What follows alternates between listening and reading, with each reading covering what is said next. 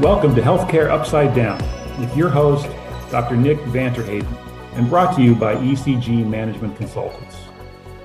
You can learn more about the show on the program's page at healthcarenowradio.com or on our blog at ecgmc.com/HUD. The U.S. spends more on healthcare per capita than any other country on the planet. So why don't we have superior outcomes? Why haven't the principles of capitalism prevailed? And why do American consumers have so much trouble accessing and paying for healthcare? Each week, Healthcare Upside Down will dive into these and other issues with ECG principal Dr. Nick and guest panelists as they discuss the upsides and downsides of healthcare in the US and how to make the system work for everyone. And we end with your better pill to swallow, the conclusion to today's episode with insights on challenges and changes that improve healthcare. Now here's your host, Dr. Nick. Nurses have been in short supply going back to the 1930s and continues today, amplified and further exposed by the pandemic that has laid so many aspects of our society and health system bare and exposed to scrutiny. The nursing profession dates back even before Florence Nightingale, but it was the lady with the lamp, as she was known, who through her own personal experiences and work developed foundational views on sanitation as she grappled with cholera outbreaks, a disease spread through unsanitary conditions. But it was her efforts to establish a training school in St. Thomas's Hospital in London in 1860 that really set the stage for the profession and cemented her name into history. While the attention and status she brought to the nursing profession with people from all walks of life aspiring to be like her, wanting to enter the profession, demand quickly outstripped supply and remains to this day. Increasing demands, an aging population that not only seeks and needs more care, but also includes many of the very nurses we need. The pandemic added further stresses to an already strained system, pushing many towards breaking point and creating some uncomfortable economic drivers around the country. The staff remaining skew towards a younger set, with less experience adding to the stress and burnout. Join me on the Healthcare Upside Down podcast as I talk with Maria Suarez. She's the president of the Nursing Consortium of South Florida and also an assistant vice president of nursing at the Miami Cancer Institute at Baptist Health South Florida, who's an experienced nurse that has worked on the front lines of clinical care and is working to advocate for the development and representation of nurses in all areas of care. Maria is joined by Ralph Egues. He is the executive director of the Nursing Consortium of South Florida, who's leading the organization to strengthen nursing relationships and the nursing community, as we discuss ways in which they have been addressing these issues and see a path forward.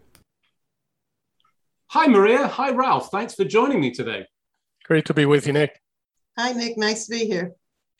So we have seen a devastating, I think there is no other word for this, not just with the pandemic, but the impact downstream of the pandemic on resources in healthcare have been devastating. And that's particularly true in healthcare. Tell us a little bit about what's going on and what's been happening. We've been at the Nursing Consortium of South Florida taking a deep dive into what's been happening, Nick. There are factors, things that we've done that has made the situation worse, and also things that have just happened outside of our control, as you might well imagine. But one thing that's true is that the nursing workforce going forward in the next decade is going to look very different from the nurse workforce over the last couple of decades. So if you think about nurses, they're on the front line, they're the essential component to the delivery of healthcare. Why are we seeing all of this sort of loss almost? Did we see this pre-pandemic, or was this a direct consequence, or was it much like many other instances where you just sort of, it's almost as if we peel back the covers and people go, wow, I didn't know this was happening? It's certainly both of those is true. So before the pandemic, we were seeing a perfect storm, if you will, of increasing demand and supply that was not growing to keep up, actually losses in staffing, losses in staffing due to retirement. Over the last 3 decades, we've had a very stable nursing workforce, certainly in South Florida. But we were seeing with the retirement of baby boomers that we were going to have significant retirements into the next 5-6 years. What COVID did is that it accelerated that to a great extent. And I should say COVID, but also other factors. In South Florida, we have become the newest bedroom community, if you will, of New York City, with all these professionals being able to work from home. Well, they're smart, and home is now South Florida for many of them. So we've had sharp increases in the cost of housing, both to purchase and rental, and that's had an impact.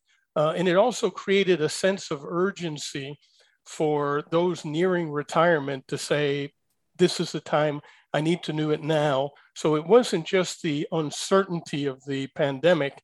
It wasn't just the additional workload, et cetera, the concerns about extended family and their own health, but also just for those other reasons, it just became an opportune time, and certainly at a very inopportune time for hospitals and the broader healthcare community. Wow, it feels like the imperfect storm, let's just call it that, with all of those contributory factors.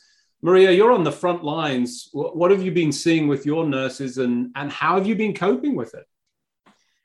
Well, as Ralph says, yes, I agree. We've always had nursing shortage before the pandemic, but the pandemic has really catapulted this to another level, and really, like Ralph said, accelerated it. Where we are what we expected to see maybe years down the road with the retirement of the baby boomers. We're seeing it a lot early. I really think that, it's been very difficult because we have lost many of our experienced nurses. And what we have now at the bedside are the new nurses or the new grads. I feel that the talent that we had either left for traveling assignments or retired. And right now, what we have at the bedside are nurses that are new in their career. So what do healthcare facilities have to do to counteract this? I mean, if this has been an ongoing decline, it feels like, well, okay, we've just exposed it, but we don't have solutions. Yet we must have solutions because, if anything, we're seeing, continued stress and strain on healthcare systems. What do they do? So what they've done was, one, partner with universities to develop scholars program, which assists nursing students with scholarship monies during school, and in return, they sign a contract to work with the organization. In addition to that, they've had to implement long residency programs. They're clearly not ready to practice as they were 10, 15 years ago. So longer residency programs to make sure that they are proficient and the competencies that needed for safe practice and quality care are validated. So, that's a fair sort of approach. But one of the things that stands out to me when you talk about extending the duration of training is you're extending the duration that people are not earning, wages commensurate with the value that they bring to the system because they're in training for, clear reasons. And if you extend that even further, you're amplifying the problem that you see on the economics with this increasing cost of living. No, Nick, the training program, they are paid the same salary as a registered nurse. So the financial impact, it's in the hospitals or the healthcare organizations, not the nurse. And I believe that Nick was alluding to that actually. That it's taking more of an investment, more of a financial hit, if you will, on the institution. And Nick, we recognize that we're going to need to make an investment in what nursing looks like going forward, and there's really no alternative. If investments that are needed to be made and not just in terms of wage adjustments, but in other ways also. If they're not made, we're going to have tremendous churn, and there is a very steep price to be paid, for that. So it's very important. But in addition to identifying and peeling back the onion, as you say, on what the challenges were for nursing, as what COVID did to nursing and what COVID revealed about nursing, we also have worked towards certain initiatives that need to take place, things that happen in many parts of the country. Care was essentially rationed.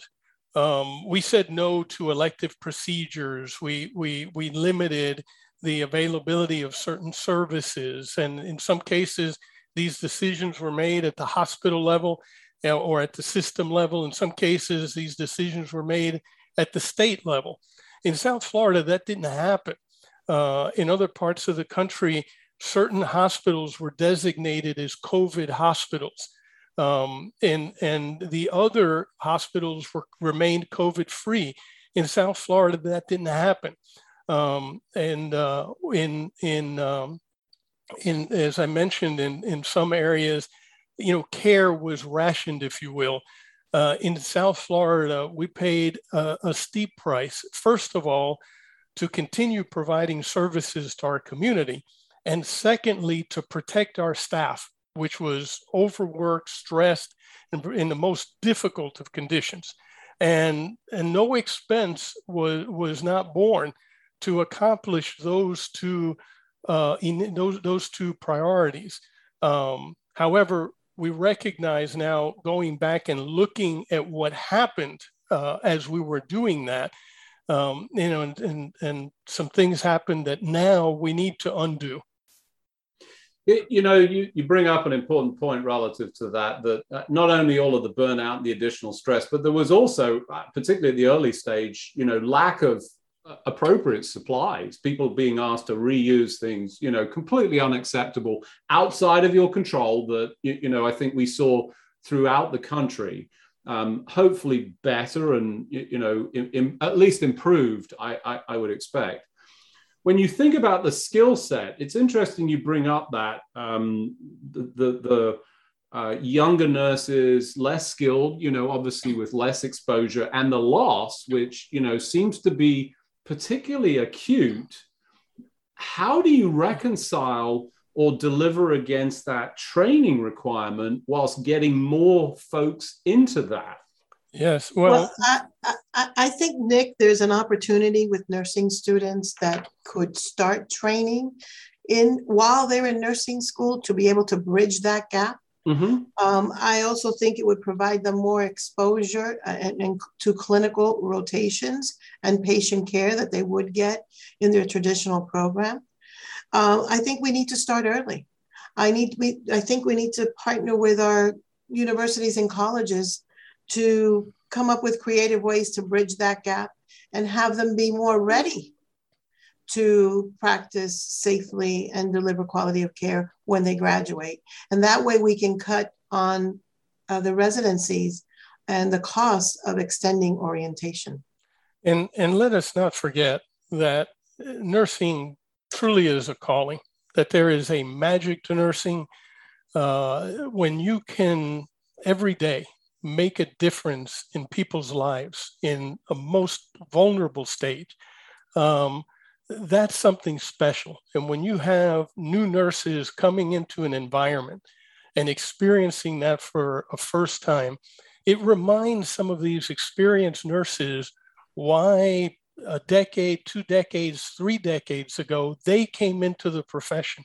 And it can be, an energizing influence. So I don't like to, look at these conversations as the experienced versus the non-experienced. We need to take a team approach, and that's what the Nursing Consortium, one of the initiatives the Nursing Consortium is advancing. And we need to take a team approach to how we best deliver care to our patients if we're going to be achieving ever higher levels of patient satisfaction, ever improving levels of patient outcomes. Yeah, so I've got to second that. Shout out to my wife, who nurse midwife. And I recognize that calling and the privilege I have of having a nurse in my family, because that bleeds through into personal life. So, 100% agree with you, and we have to support that. But one of the things that you talked about was the cost of living and the rising circumstance. This is not just confined to Florida, and it is across the continent and even potentially in the world. There is a limited pool. How do we address that without entering a nuclear arms race of pay scales? Well, it's going to take much more than pay. We have to look at, and I look at it as a blessing. The generation of nurses that is going to replace those nurses that have left is very different than the ones that they're replacing. And we have to look at that desire for greater work-life balance, and other drivers, and respond to those, as well as making sure that that our compensation is appropriate for our cost here locally, and that we're also looking at things like career ladders, other ways that nurses progress, and make sure that those are most responsive to performance, more so than just longevity, in the roles. And so there's a lot of rethinking taking place as we look at the models, as we rework the models, and we look for what are the ideal steps that individual organizations can take to move from where we are to where we need to get. And I think, Nick, that this generation is, like Ralph said, is not like previous generations. One of the things that's very important to them is work-life balance, and really thinking innovatively and creatively to come up with innovative work schedules. In addition to advancement, this generation wants advancement and recognition. And, when I started my nursing career, there were nurses at the bedside that were there 30 and 40 years. That's no longer the case. The newer generation, they want to advance. They want leadership roles. They want advanced practice roles. And we have to get creative and find opportunities for them that way. Yeah, I think great sort of opportunities. And I love your framing, Ralph, of the blessing, essentially, of all of this, that allows us an opportunity to focus on something that, as you described, Maria, has been longstanding, contributory, perhaps, or almost certainly, to the continued decline and challenge of recruitment. One of the areas that I constantly think about is technology. And you talked about skills, exposure, and there's a limited number of opportunities to sort of compress that schedule, get people up to the skill set, and obviously you want to capitalize on that. But is there a place for technology that can help amplify this? Huge, Nick. And I'm glad you brought that up, because and that's one of the blessings. We have a new workforce coming in that is much more comfortable with technology than the prior workforces. When we look at technology employed at the bedside, how much of it really helps nurses do what they need to do? Very little, as you know. There are national studies suggesting that up to 36% of a nurse's time is consumed in work related to feeding the technology machine, if you will, but they get very little. Yeah, but they get very little back, from that. We need systems that help nurses nurse, and there's very little of that deployed anywhere, and we certainly look forward to more of that being made available for nurses at the bedside, for nurse managers? In what other profession do you have spans of control of 100 direct reports, other than in nursing? I mean, no other profession would consider that to be, reasonable, much less achievable. For nursing, it's normal. But now with such a large number of new nurses coming in, it's one thing leading a group that you've been with for 2 or 3 decades. It's another thing when you have 20, 30% of the workforce that's new.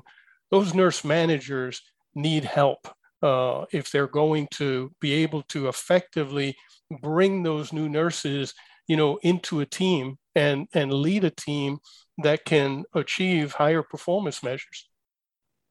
And also, I want to add to Ralph, as related to technology, there's also nursing informatics, which are advanced graduate degrees where nurses can really learn and play a role and give input on what works best for them to keep them at the bedside, to make sure that many of the manual processes are automated through documentation and so forth. So there is a huge opportunity for technology in nursing practice. Yeah, I think you're absolutely right. We've seen historically the underserved aspect of nursing in particular, in part, I think, because they didn't have a voice at the table to attract the attention and the necessary investment to help solve some of those problems. Perhaps we've seen a little bit of a silver lining once again from this pandemic that has opened that particular door and allowed for more focus. And obviously the value proposition that, as you rightly described, says we need to get the maximum value from these individuals, that ultimately, when you look at a lot of the data, people's care perception is very closely linked to the nursing that's delivered at the bedside. And if we're not facilitating that, we're failing to do so. Nick, I just wanted to add one quick thing. In order to get through this pandemic, I feel that interprofessional collaboration is key.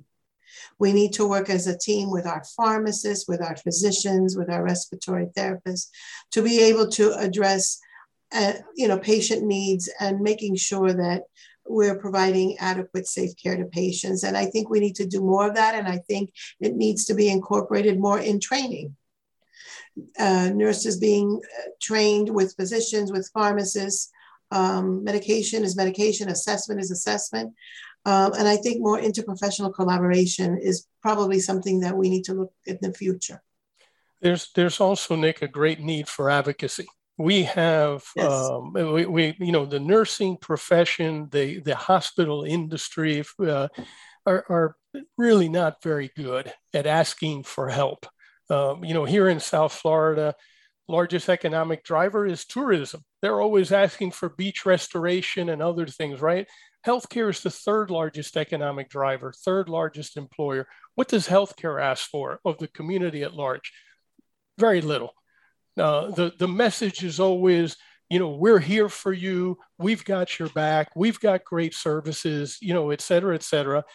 I think it's time to say, we're in the midst of a great reload, and we want to be here, not as we've always been here. We want to be here for you better than we've ever been here. And it's time. Fantastic. I think what a great closing note to finish on. Tremendous opportunity. I love, reaching out, asking for help, and that cooperative aspect for me is sort of central tenets of all of this. Maria, Ralph, thank you for joining me today. Thank you. It was a pleasure. Thank you, Nick. Solutions to nursing shortages come in all shapes and sizes. They start in the area of recruitment, training that is supported with scholarship programs, and accelerated training, bridging the gap with early clinical exposure and partnership with programs to provide expansive clinical rotations. It extends into better working environments, technology that helps and relieves the administrative workload, freeing the limited nursing resource to focus on the thing they signed up for, are best at, and deliver the most value to the healthcare system: patient care. This week, your better pill to swallow is to return nursing to the calling that it has always been and still is. Create flexible programs and working environments that support the improved work-life balance that will attract and retain the nurses of the future, and create opportunities to participate in all aspects of care, the leadership organisation, and shaping our healthcare system delivery with a seat at every decision-making table, facilitating interprofessional collaboration. Thanks for joining me, your host, Dr. Nick, on this week's edition of Healthcare Upside Down. Until next week, keep solving the business of healthcare as if your life depended on it, as one day soon, it will. That's all the time we have for today. You can find all of our episodes on your favorite listening platform by searching for Healthcare Now Radio. Also, check out our blog at ecgmc.com/HUD for summaries and commentary from each episode. Follow our show's social hashtag, HCUpsideDown. And join us each week as we work to solve the business of healthcare for everyone.